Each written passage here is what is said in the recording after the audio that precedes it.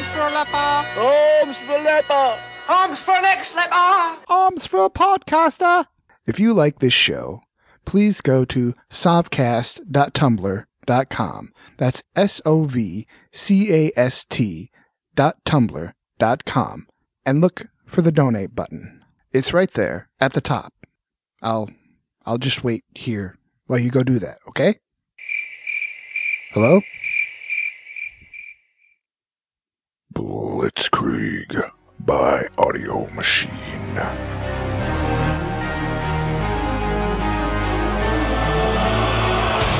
Welcome to Sovcast. I am your host, Jeff, and I am a Sov, or Seeker of Veritas. Veritas meaning truth. This time in wait, what? There's good news? Abstinence against the law. Don't get too excited, horny teenagers. By Jove, turning Theo into Mytho. Viva el Pulmones. When all you have is a hammer, you don't need more hammers. Science. It's fucking awesome. Call it a victory. I call it a good start. And burn, baby burn again. Then in hard thrusting news, Obama Veritas, life, liberty, and we always forget about that last one. And yes, but were they wearing yellow ribbons? Then an Alimentary graduate, don't talk with your mouth full, a glutton for punishment, and Reverend of the Reser-Erection.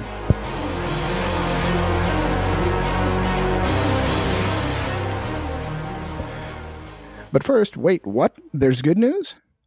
Abstinence against the law. Don't get too excited, horny teenagers. A judge has ruled that abstinence-only programs are in violation of California law and promote medically inaccurate information.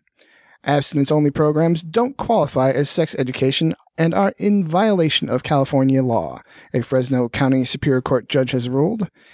In his groundbreaking decision, Judge Donald Black said, access to medically and socially appropriate sexual education is an important public right, and that one district in particular was out of compliance for promoting medically inaccurate information. This is the first time that abstinence only until marriage curricula has been found to be medically inaccurate, said Felida Burlingame, Reproductive Justice Policy Director for the American Civil Liberties Union.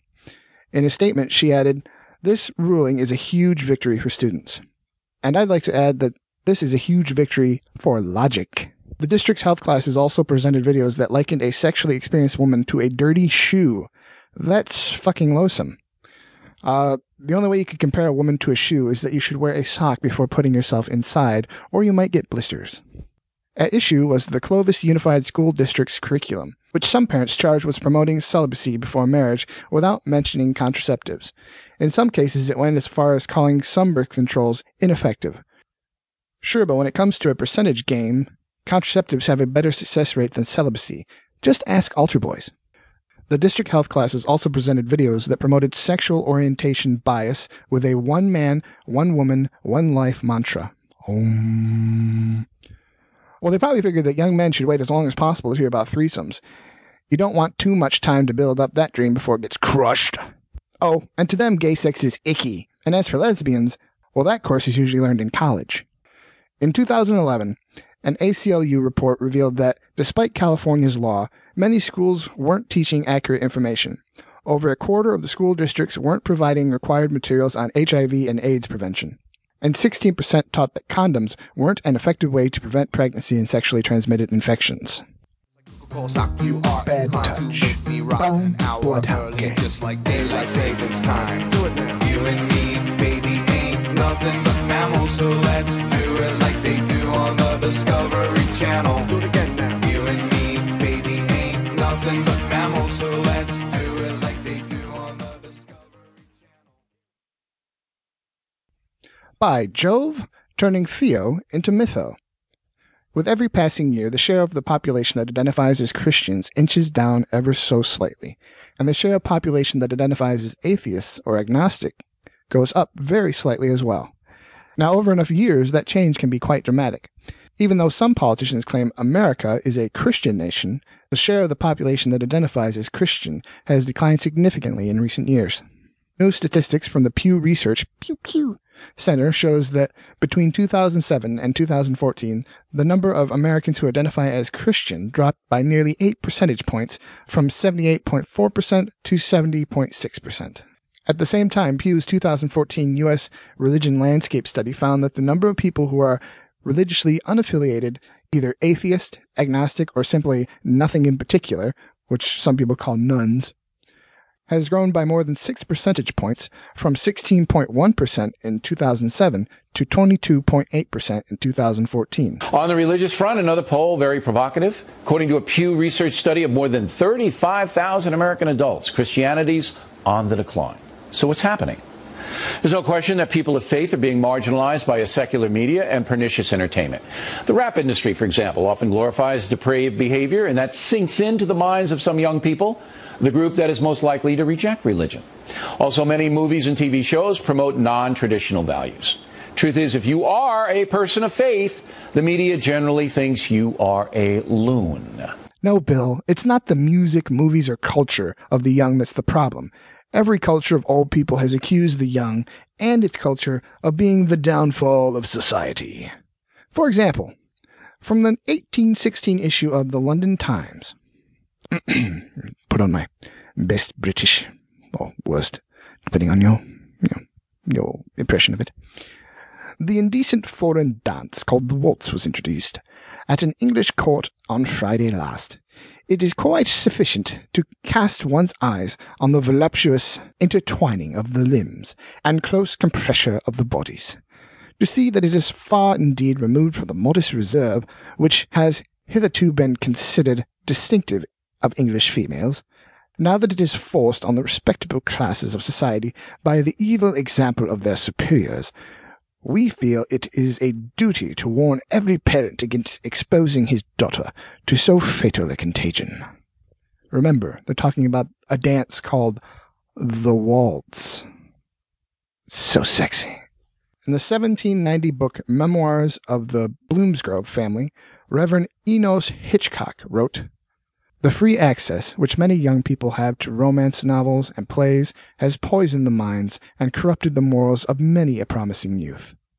This is from the July 1859 issue Scientific America, in which they railed against a wicked game that made both the mind and the body weaker. That game? No, not Grand Theft Auto.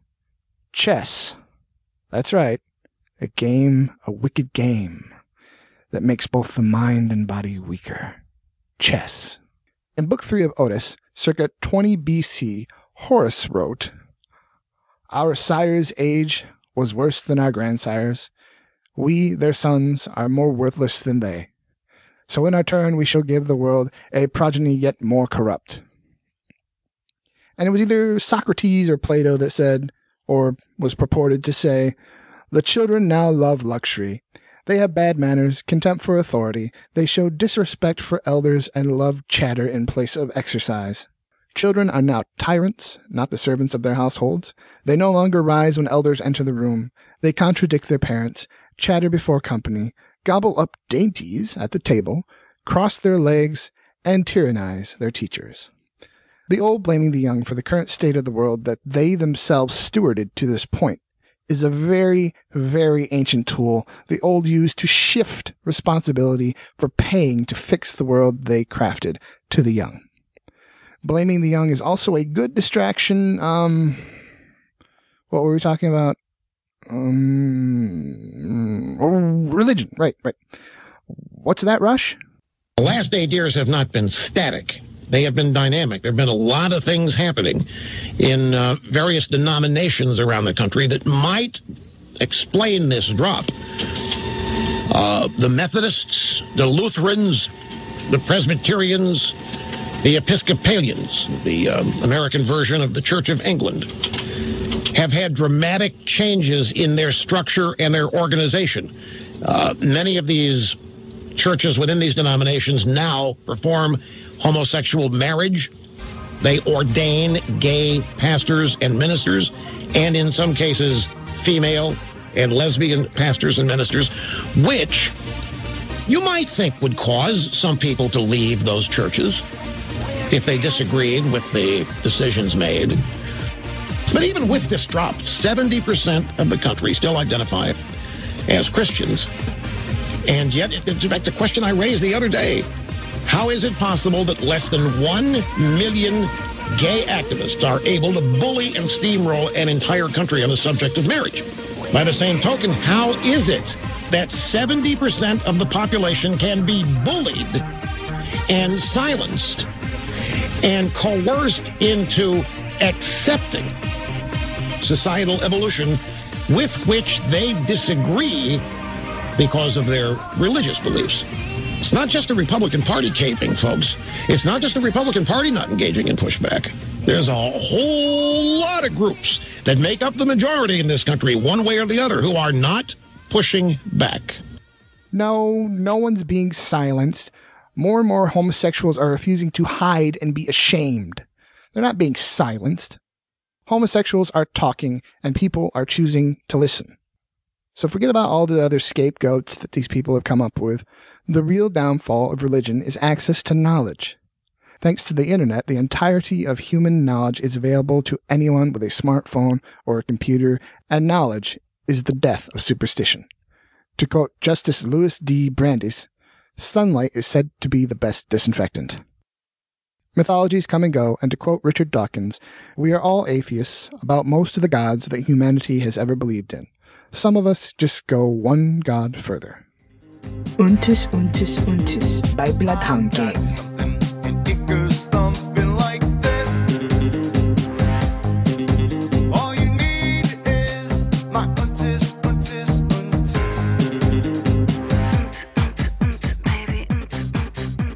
I call our next story, Viva el Pulmones. When New York Governor Andrew Cuomo headed to Havana on a historic trade mission in April, he returned with the promise of an important commodity, a Cuban-developed lung cancer vaccine. The vaccine, called Simovax, has been researched in Cuba for 25 years and became available for free, to the Cuban public in 2011. How are they supposed to make any money if they're giving shit away for free? Oh, wait. Lives are more important. To some. The country's Center for Molecular Immunology signed an agreement last month with Roswell Park Cancer Institute in Buffalo, New York, to import Simovax and begin clinical trials in the United States. We're still at the very early stages of assessing the promise of this vaccine, but the evidence so far from clinical trials in Cuba and Europe has been striking, said Dr. Kevin Lee Jacobs, family chair in immunology and co-leader of the Tumor Immunology and Immunotherapy program at Roswell Park. When President Obama loosened the United States' 55-year-long trade embargo against the island nation in December, he allowed for such joint research deals to be finalized. Similar programs might have been impossible just a few years ago, and probably still would be impossible if a warmongering Republican was still in office. Instead, we just have a warmongering Democrat, which I suppose is a touch better. So far, 5,000 patients worldwide have been treated with Simovax, including 1,000 patients in Cuba. Lee said that the latest Cuban study of 405 patients, which has not yet been published, confirms earlier findings about the safety and efficiency of the vaccine. What's more, the shot is cheap. It costs the Cuban government just $1. That would be, translate that would be $400 a shot in America, probably. And studies have found that there are no significant side effects. Well, see, they're just missing out on treating the side effects now. These people are never going to make any money. We think it might be an effective way to prevent cancer from developing or reoccurring. So that's where a lot of our team's excitement comes in, said Lee. There's good reason to believe that the vaccine may be effective in both treating and preventing several types of cancer, including not only lung, but breast, colorectal, head and neck, prostate, and ovarian cancers. So the potential positive impact of this approach could be enormous. To be clear, the Simovax doesn't cure cancer. It's a therapeutic vaccine that works by targeting the tumor itself, specifically going after the proteins that allow a tumor to keep growing. You may be asking yourself, how does this tiny island nation with limited economic resources pioneer a powerhouse cancer vaccine? Despite decades of economic problems and the U.S. trade embargo, Cuba has been a model of public health. According to the New York Times, life expectancy for Cubans is 79 years, on par with the United States, despite the fact that its economy per person is 8 times smaller.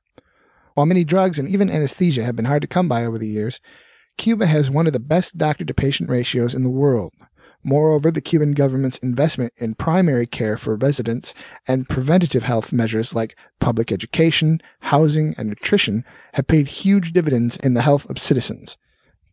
But once again, how do they expect to make any money? Nothing's more important than making money. 9-inch nails and like Got money, I'll do anything for you. Got money, just tell me what you want me to. Got money, nail me up against the wall. Got money, don't want everything, he wants it all. Now you. Our next story, when all you have is a hammer, you don't need any more hammers. On Monday, President Obama banned the federal provision to make available some types of military-style equipment to local police departments and sharply restrict the availability of others. The ban is part of President Obama's push to ease tensions between law enforcement and minority communities in reaction to the crisis in Baltimore, Ferguson, and other cities. Yes, because our police should not look like jack-booted thugs. He took the action after a task force he created in January decided that police departments should be barred from using federal funds to acquire items that include tracked armored vehicles, the highest caliber firearms and ammunition, camouflage uniforms, bayonets, and other military-style weapons. The ban is part of a series of steps the president has made to try to build trust between law enforcement organizations and the citizens they are charged with protecting.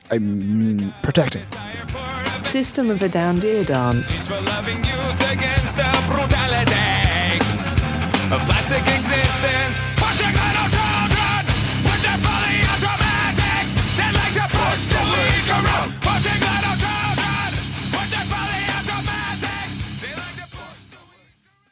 Our next story, science. It's fucking awesome. Andrew Pulsifer of Phoenix shared a photo on Facebook Sunday. The photo has gained a lot of attention. Pulsifer, who is HIV positive, is shown in the picture with his wife and 3 children who are HIV negative. Since it was posted, the photo has gotten over 80,000 shares. The 33-year-old has been HIV positive since birth, after the disease was passed on from his parents, who died of AIDS complications when he was still a child. Pulsifer says he had a normal upbringing, being raised by his aunt and uncle. Though only a few people outside his family knew about his condition, once he finished high school, he realized that he eventually wanted to have a family.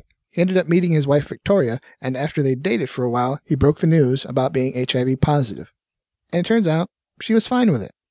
She said, "I kind of just assumed I would get it too, and that was okay with me, because I love him and I want to be with him." They have now been married for close to 10 years and have 3 children through fertility treatments. And like I stated further, she is still HIV negative. Pulsifer wrote that his virus is currently undetectable. The phrase relates to the amount of virus detectable in the blood, although it still can be hidden in other parts of the body. It also means the medicine he takes every day is working. So, like I said, science is fucking awesome. But we're not done yet. So you may be asking yourself, how the fuck is this possible? Sperm washing. That's right. You heard me. Sperm washing. The procedure of sperm washing involves the man giving a semen sample to a clinic. A special machine then spins the sample to separate sperm cells from the seminal fluid. Only the seminal fluid contains HIV. Sperm cells themselves do not carry HIV. The washed sperm is then tested for HIV, just in case. Finally, a catheter is used to inject the sperm into the woman's uterus. In vitro fertilization may also be used, especially if the man has a low sperm count. There have been no cases of HIV transmission to women from sperm washing. There have also been no cases of heterosexual HIV transmissions from not using condoms when the viral load is undetected. I did not know that. Still, wear your condoms. It's better to be safe than really, really sorry. So like I said, science is fucking awesome. Imagine what scientific and medical breakthroughs scientists could have accomplished with the 6 trillion we spent killing people in Iraq and Afghanistan. Let's hope someday we learn our lesson before we decide on where to send our troops next. Science! She blinded me with science by Thomas Dolby. Science! Next story. Call it a victory? I call it a good start. Los Angeles, the nation's second largest city, voted Tuesday to increase its minimum wage from $9 an hour to $15 an hour by 2020. I would, just do it. Quickly, people need the money, but oh well. The increase, which the city council passed in a 14-1 vote, comes as workers across the country are rallying for higher wages, and several large companies, including Facebook and Walmart, have moved to raise their lowest wages. Several other cities, including San Francisco, Chicago, Seattle, and Oakland, California, have already approved increases, and dozens more are considering doing the same. In 2014, a number of Republican-leaning states like Alaska and South Dakota also raised their state-level minimum wage by ballot initiative. The group pressing for higher minimum wages said that the Los Angeles vote could set off a wave of increases across Southern California, and that higher pay scales would improve the way of life for the region's vast lower-wage workforce. Many cities have enacted or proposed legislation in recent years to create a local minimum wage that is higher than the federal minimum wage and their state's minimum wage, if there even is one. So if you're making shit pay and have the willingness or ability to move, here are a few choices. Seattle, $15 an hour. Oakland, California, $15 an hour. Chicago, $13 an hour. San Francisco, $15 an hour. Los Angeles, $15 an hour. San Diego, $11.50 an hour. Santa Fe, New Mexico, $10.84 an hour. And if you already live pretty close, because it's not that significant in my opinion, Albuquerque, New Mexico, $8.75 per hour. But opponents of higher minimum wages, including small business owners and the Los Angeles Chamber of Commerce, say the increase approved Tuesday could turn Los Angeles into a wage island, pushing businesses to nearby places where they can pay employees less. Okay, this is an opportunity to study whether or not this actually happens. If it does happen, I'm sure all these kind-hearted business owners will immediately push for the national wage to increase. And when it doesn't happen, they can go fuck themselves. Either way, the national minimum wage should be increased. They are asking businesses to foot the bill on a social experiment that they would never do on their own employees, said Stuart Waldman, the president of the Valley Industry and Commerce Association, a trade group that represents companies and other organizations in Southern California. A lot of businesses aren't going to make it, he added. Well, if that's the holy free market's will, then so be it. The market giveth, and the market taketh away. If your business's heart was on the brink, don't blame the feather that tips the scales.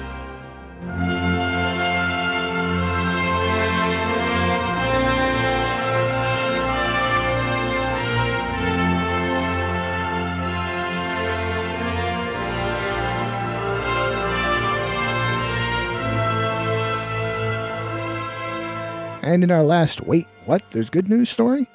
Burn, baby, burn. Again.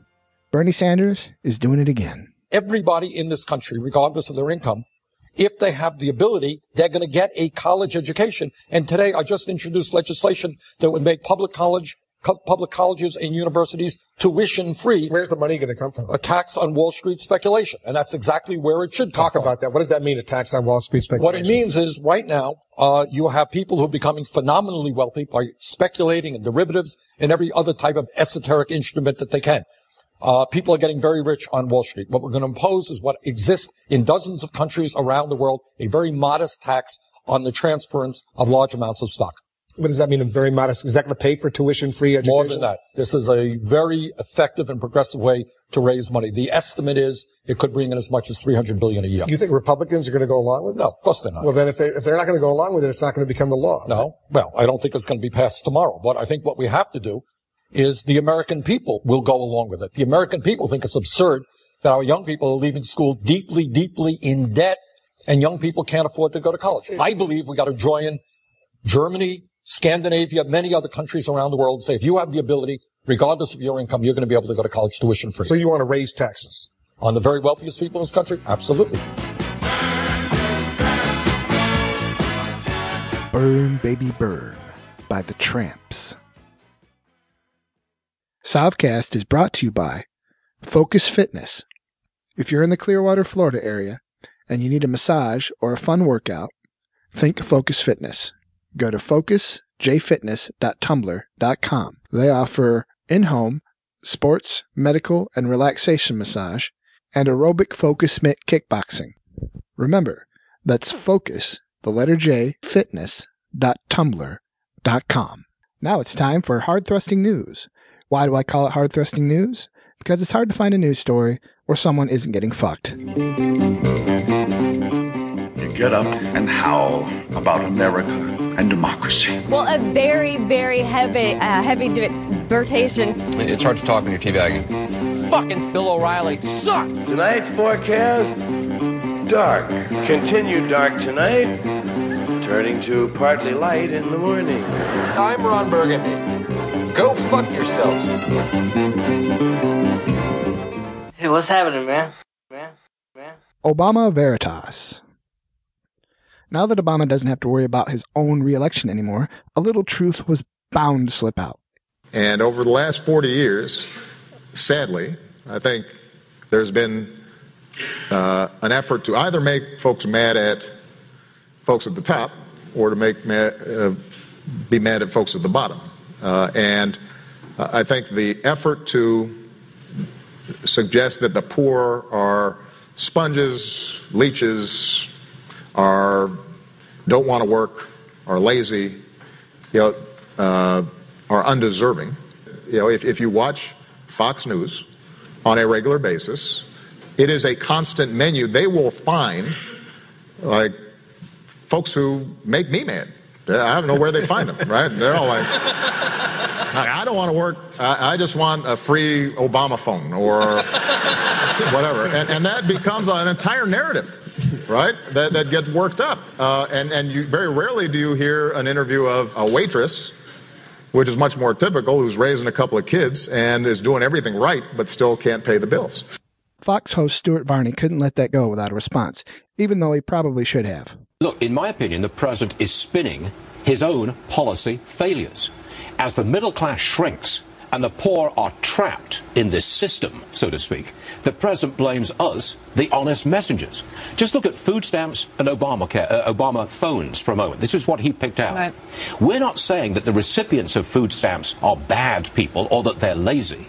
Our story is, why is it that after 6 years of recovery, 12 million more people are still on food stamps, 46 million people after 6 years of recovery? Why is that? Because 95% of income gains since 2009 went to the top 1%, partially because the average income tax is 28%, while the tax rate on most net capital gains is no higher than 15%. Net capital gains being earnings from investments. He wants to say, it's us, it's the messengers. We are demonizing the poor. I don't think we are. Yeah. Oh, really, Mr. Stuart Varney? Well, that would be a shock to Fox News anchor Stuart Varney. When you think of poverty, you picture this. But what if I told you it really looks like this? A new report showing poor families in the United States are not what they used to be. Now, many poor families have homes with cable TVs, cell phones, computers, you name it, much, much more. Studies of existing numbers from 2 universities show that the very wealthiest, income for the very wealthiest, is down more than for any other group. And that very wealthy group, the top 1%, they've not recovered. I'm just going to give our viewers a quick run-through of what items poor families in America have. 99% of them have a refrigerator. 81% have a microwave. 78% have air conditioning. 63% have cable TV. The top 1%, their income during and after the crash went down 20%. The bottom 90%, their income went down 13%. So the rich took it on the chin, but government programs did help raise the lower and middle classes a little bit. That's why they didn't suffer quite as much as that top 1%. No, actually what you see is that the living standards of the poor have increased rather steadily for the last 30 years. And in fact, the poverty report has not accurately reflected their living conditions really for several decades. And if you want to look at the very, very wealthiest people, the top 1/10,000th of 1%, their income went from 39 million in 2007 to 29 million in 2013. Yes, because if you can say, we're here to redistribute from the rich to you, it turns out that the rich have suffered more than you. The image we have of poor people as starving and living in squalor really is not accurate. Many of them have things. What they lack is the richness of spirit. That's my opinion. See, I told you I probably should have let it go. Stuart, you do know those box things, the glass eyes? They record everything you say. You know that, right? Guess not. My Guru by Dan the Automator and DJ Shadow.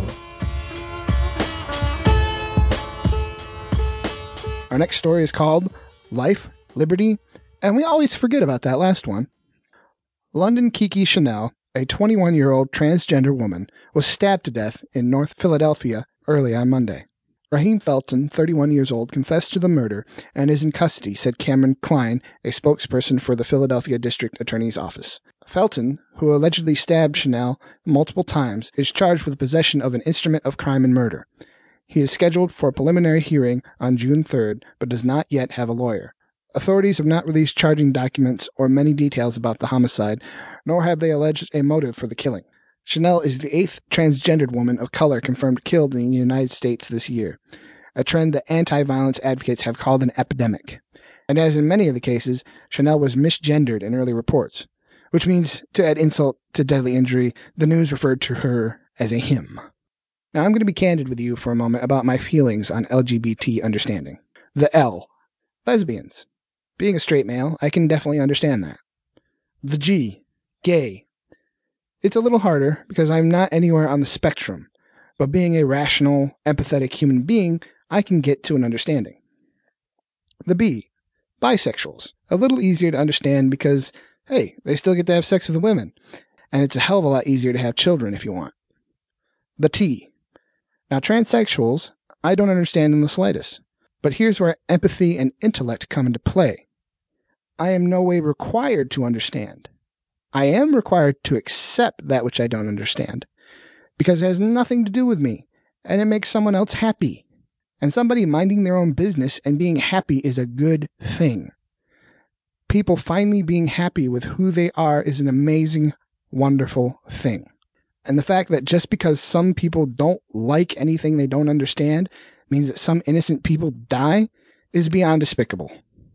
The next time you're freaked out and mad about someone making choices that you don't understand, just remember the words life, liberty, and the pursuit of happiness and go about your fucking day. Maybe someday you'll understand. Intrepid Spirits by Q Factory.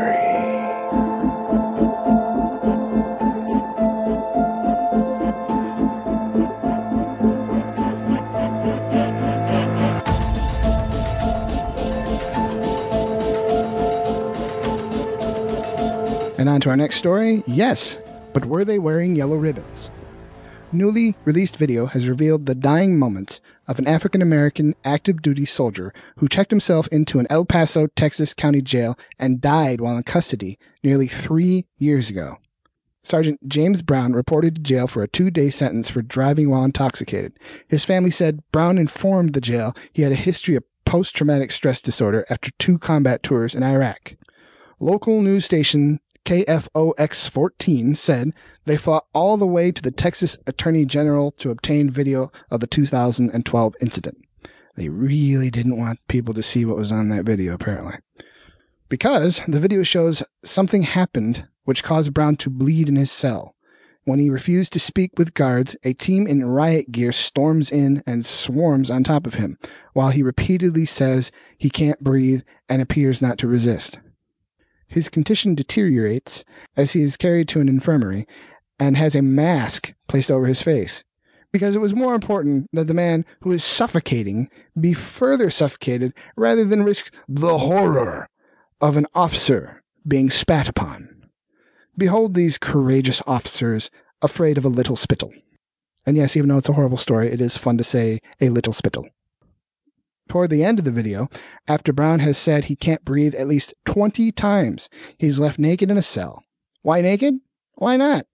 Maybe the officers have heard that humility was good for you, but wanted someone else to try it before they ever thought of trying it themselves. But anyways, the brave, probably yellow ribbon touting officers left Brown as he lay there nude, not blinking or responding, his breathing very shallow. Attorneys say an ambulance was never called. Eventually, once they realized they'd done fucked up and they were afraid for their own asses, Brown was brought to the hospital where he was pronounced dead. Authorities claim he died from natural causes because everything you can be beaten with is natural, after all. I mean, he wasn't killed by a ghost cop or a lycanthropic desk sergeant. An autopsy report cited a sickle cell crisis, but his family says he died as a result of his treatment in jail. Here's the facts, folks. If you're in jail for any reason and you have a medical emergency, whether or not the officers caused or don't cause your medical condition to reach an acute state, they can't just leave you to die. It doesn't matter if they beat him or offered him tea and crumpets.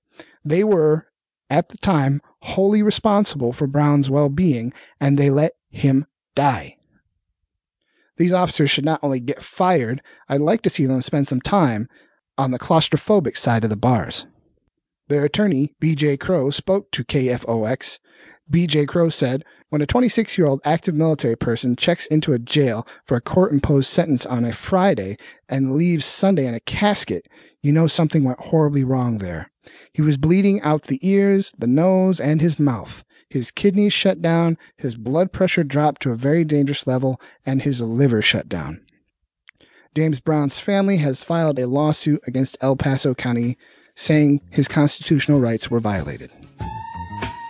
The Payback by James Brown. Got to pay back. Revenge.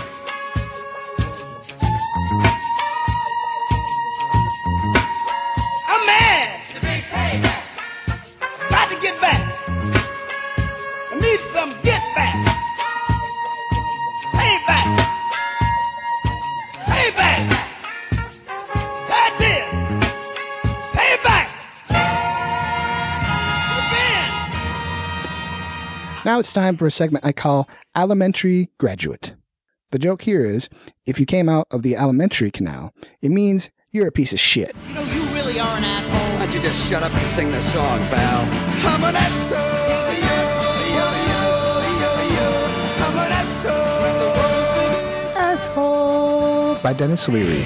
S-S-H-O-L-E, everybody, A. S-S-H-O-L-E. My first story, don't talk with your mouth full. My first piece of shit is Maryland Republican Patrick McDonough. He wants to strip food stamps from poor people who protest, even though it's their right. Piece of shit. In what would surely be a violation of the First Amendment rights to assemble, a Maryland Republican wants to strip poor people of their food stamps if they participate in protests.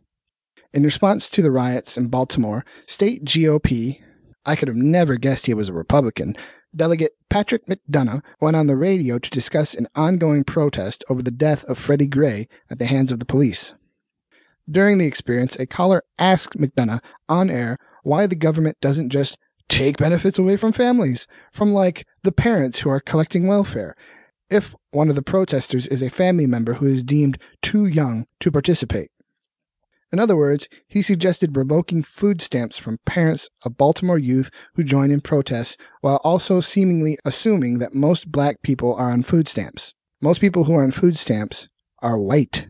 The Republican lawmaker, of course, thought this was a great idea. That's an idea that could be legislation. I think if you could make the case that there is a failure to do proper parenting and allowing this stuff to happen, is there an opportunity for a month to take away your food stamps? Boy, the modern Republican Party is like you took the Ferengi from Star Trek and the Sith from Star Wars, and in mad evil genius fashion had them interbreed to breed out every kind-hearted, good thing about humanity, until there's nothing left but lust for power and wealth, with all other concerns be damned. Whoever came up with the slogan, whoever dies with the most toys wins, must have been a fucking Republican.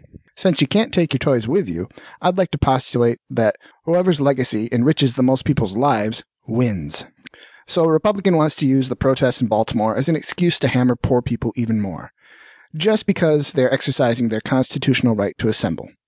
Not only would this punish poor people, it would be a conservative scheme to punish people they despise from exercising their rights and fighting back against an unfair system. This is just the latest salvo fired by the GOP and their war on the poor. As you may recall, Republicans in Kansas recently passed a bill banning poor people from using swimming pools and going to movie theaters if they are on public assistance. And Missouri Republicans are pushing a bill that would ban poor people from buying steak and seafood. A lot of these Republicans are just pure fucking evil at this point. You know they don't really believe this shit. They just want to grind their boot heel in the back of the poor, merely to garner favor amongst semi-intelligent Republican voters who, by the way, for the most part, worship a man who believed that there was no higher calling than helping the poor. Here's a couple of quotes from Jesus. "For there will never cease to be poor in the land. Therefore I command you, you shall open wide your hands to your brother, to the needy, and to the poor in your land." And don't forget that Jesus thought that the rich were almost assuredly going to hell. Remember this one? It's easier for a camel to go through the eye of a needle than for a rich person to enter the kingdom of heaven. But McDonough wasn't done. He also made sure to add a touch of racism to his vile plan. McDonough actually wants to conduct a study of Thug Nation, in quotes, by which he means the African American community, because he wants to know why violence is occurring during their protests. He also managed to paint young black people as dangerous and dysfunctional in the same breath. Here's his quote. "These young people, they're violent, they're brutal, their mindset is dysfunctional to a point of being dangerous, and we have to study, investigate, and really look at what this is all about." What's this all about, Mr. McDonough? Well, it's about you can only push a person so far before they stumble. If economic policies take away your job, take away your hope for prosperity, if education policies defund your schools so there's very little hope of you ever escaping your lot in life, when you're even too poor to move in search of greener pastures, and where whole swaths of cities have been turned into sick versions of open-air prisons where the innocent are presumed guilty, where the 1%, in collusion chiefly with the GOP, and to a lesser extent all political persuasions, have tainted and tarnished this country and the world to their enrichment. You can only push a person so far before they stumble, and they must rise up and make their voices heard. If assholes like this want to stop protests and riots, the best way is to eliminate the policies and practices that make them a necessity. Instead, politicians like this spend their time playing political gain games while people suffer and die.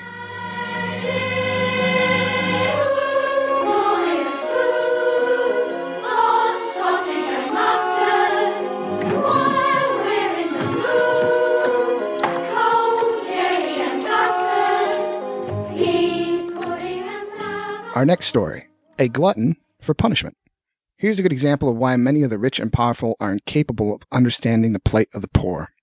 To the elite, being forced to live the life of not just a poor person, not just a middle-class person, but even the life of an upper-middle-class person would be by comparison akin to dropping one of us off in Somalia. Christie spent $360,000 from the state's allowance during his 5 years in office. More than 80% of that money, or $300,000, was used to buy food, alcohol, and desserts. In addition to his $175,000 a year salary, the governor receives $95,000 a year in expense advances. Christie's most notable spending spree occurred during the 2010 and 2011 NFL football seasons. New Jersey's governors traditionally enjoy free use of luxury boxes for games and other events at the government-owned venue, but food and beverages cost extra. On only 58 occasions, Christie used his debit card to pay a total of $82,594 for food and beverages. That's $1,424,000 per event. Meanwhile, Christie found other ways to enjoy his allowance. The governor used it to buy $102,495 worth of groceries and alcoholic beverages from retail stores. Christie did most of his serious food shopping at Wegmans food markets, where he spent $76,373 during only 53 shopping runs. That's $1,441 per trip. He also shopped at ShopRite supermarkets 51 times for $11,971 in purchases. That's $234.72 per trip. That's fairly reasonable if it's his shopping for his entire family for the entire week, but I doubt it. Plus, he spent another $6,536 in only 7 visits to ShopRite's liquor stores. That's $234.72 of alcohol per trip. Can you say drinking problem? Fat by Weird Al Yankovic. Up 7 rows because I'm fat, fat, fat. Come on, fat. You know I'm fat, fat, I'm fat. You know it, fat. You know I'm fat, fat, I'm fat. Come on, you know. Don't you call me pudgy, portly, or stout, just tell me once. Our next story is the Reverend of the Reser-Erection. Until 2 p.m. on Monday, the Our Church Staff section of St. John's Lutheran Church and School's website described Reverend Matthew Michaela as an associate pastor who enjoys family, music, home improvement, gardening, landscaping, and sports. Queerty, a gay news site, obtained from an anonymous source some of the Reverend's other favorite pastimes, namely nude makeout sessions and sex with other men. Of course, how someone behaves between the sheets is really nobody's business but our own, except when he's actively doing damage to others. We've seen it time and time again, the lawmaker who spends his days fighting against gay rights and his nights cruising for gay sex, or the ex-gay activist who isn't quite as ex-gay as he'd like everyone to believe. Which brings us back to Michaela. The married father of 5 from Midland, Michigan, doesn't just preach Jesus, love, and help with bake sales. He also uses his position of authority and respect in his community to broadcast his self-loathing view on same-sex attraction. A simple Google search revealed his sentiment. Michaela commented in a chat room, "I love people who have same-sex attraction, and so does God. The proof is in the sacrifice he made for all of us who sin. We don't tell a person born with tendencies to abuse alcohol to keep on giving in to his innate desire because he can't help it. We try to help him in his struggle." 2 months before propagating the ridiculous, not to mention dangerous notion that homosexuality is akin to alcoholism, Michaela offered his cultural prescription via Facebook. And I quote, "Read these words this morning. Long before gay marriage was part of our national discussion, natural marriage did not always reflect God's will of love and submission. Divorce became common, love in marriage grew cold, and children were not always seen as a blessing. Changing the culture begins with changing our own culture of marriage and family, taking the marriage union with the utmost seriousness, and welcoming children into our churches. Amen." You know, it's the part about submission. He's talking to you ladies. So he's sexist too. Isn't that wonderful? Yet while Michaela urged his community to seek deeper meaning in their marriage commitments, here's a taste of what's going on behind the locked screen of his smartphone. Michaela: "I have a girlfriend, so don't usually do evenings or overnights." He actually has a wife. The other guy: "Fair enough. Any kids?" Michaela: "I have 2. The other guy: "Nice. Have you ever been with a guy?" Michaela asks. Other guy: "I have." Michaela: "Okay, cool. I love making out naked, oral and massage. And I top. Also love to cuddle." Do you mean sleep over? Okay.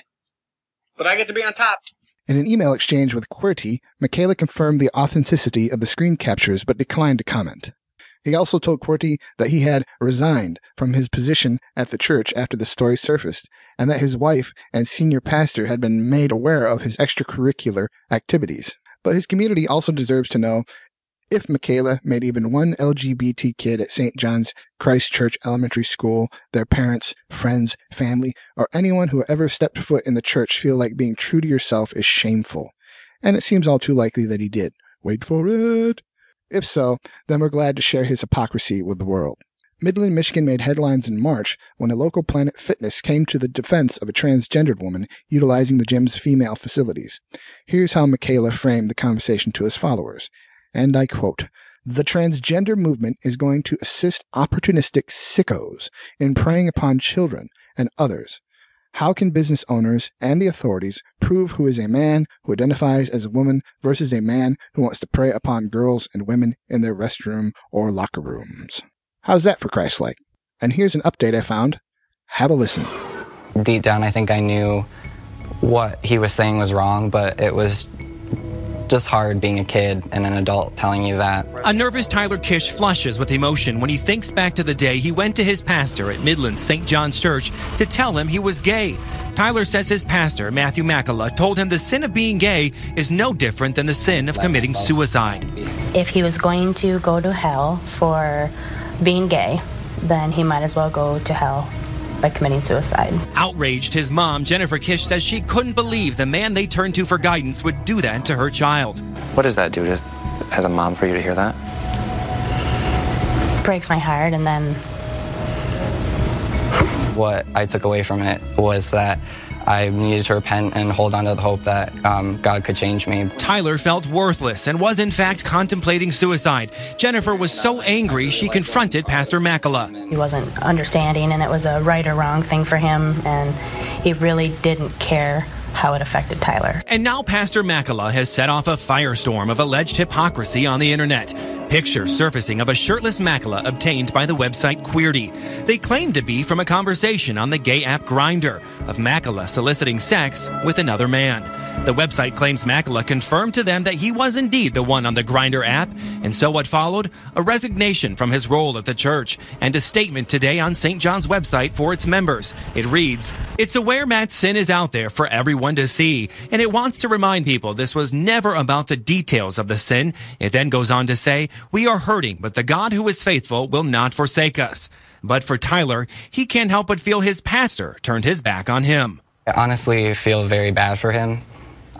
Because looking at it, everything he told me, in a way he was kind of telling himself too. And I think that he was really kind of self-destructing, it seems like, and hurting people around him. A hurt that could have changed this family's lives forever. But Tyler says love conquers all, and he has found it in his heart to forgive the person he once blamed for his darkest days. I think that, I wish him happiness, but only as his truest self, so. Tyler says he felt he needed to give a voice to anyone who may have or is going through something like this. He fears there are others out there who don't have the same love and support. Live in the studio, David Custer, WNEM TV5. Amazing how the supposed sinner is more Christ-like than the Reverend, former Reverend, is. Altar Boy by Stephen Lynch. Confess your sins to me. You will find the grace of God inside my rectory.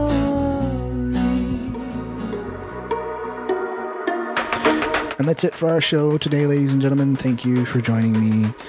Hopefully we'll do it again together real soon. In the meantime, I am Jeff. I am a seeker of Veritas. Check out my Tumblr page at sovcast.tumblr.com. That's sovcast.tumblr.com. Thank you.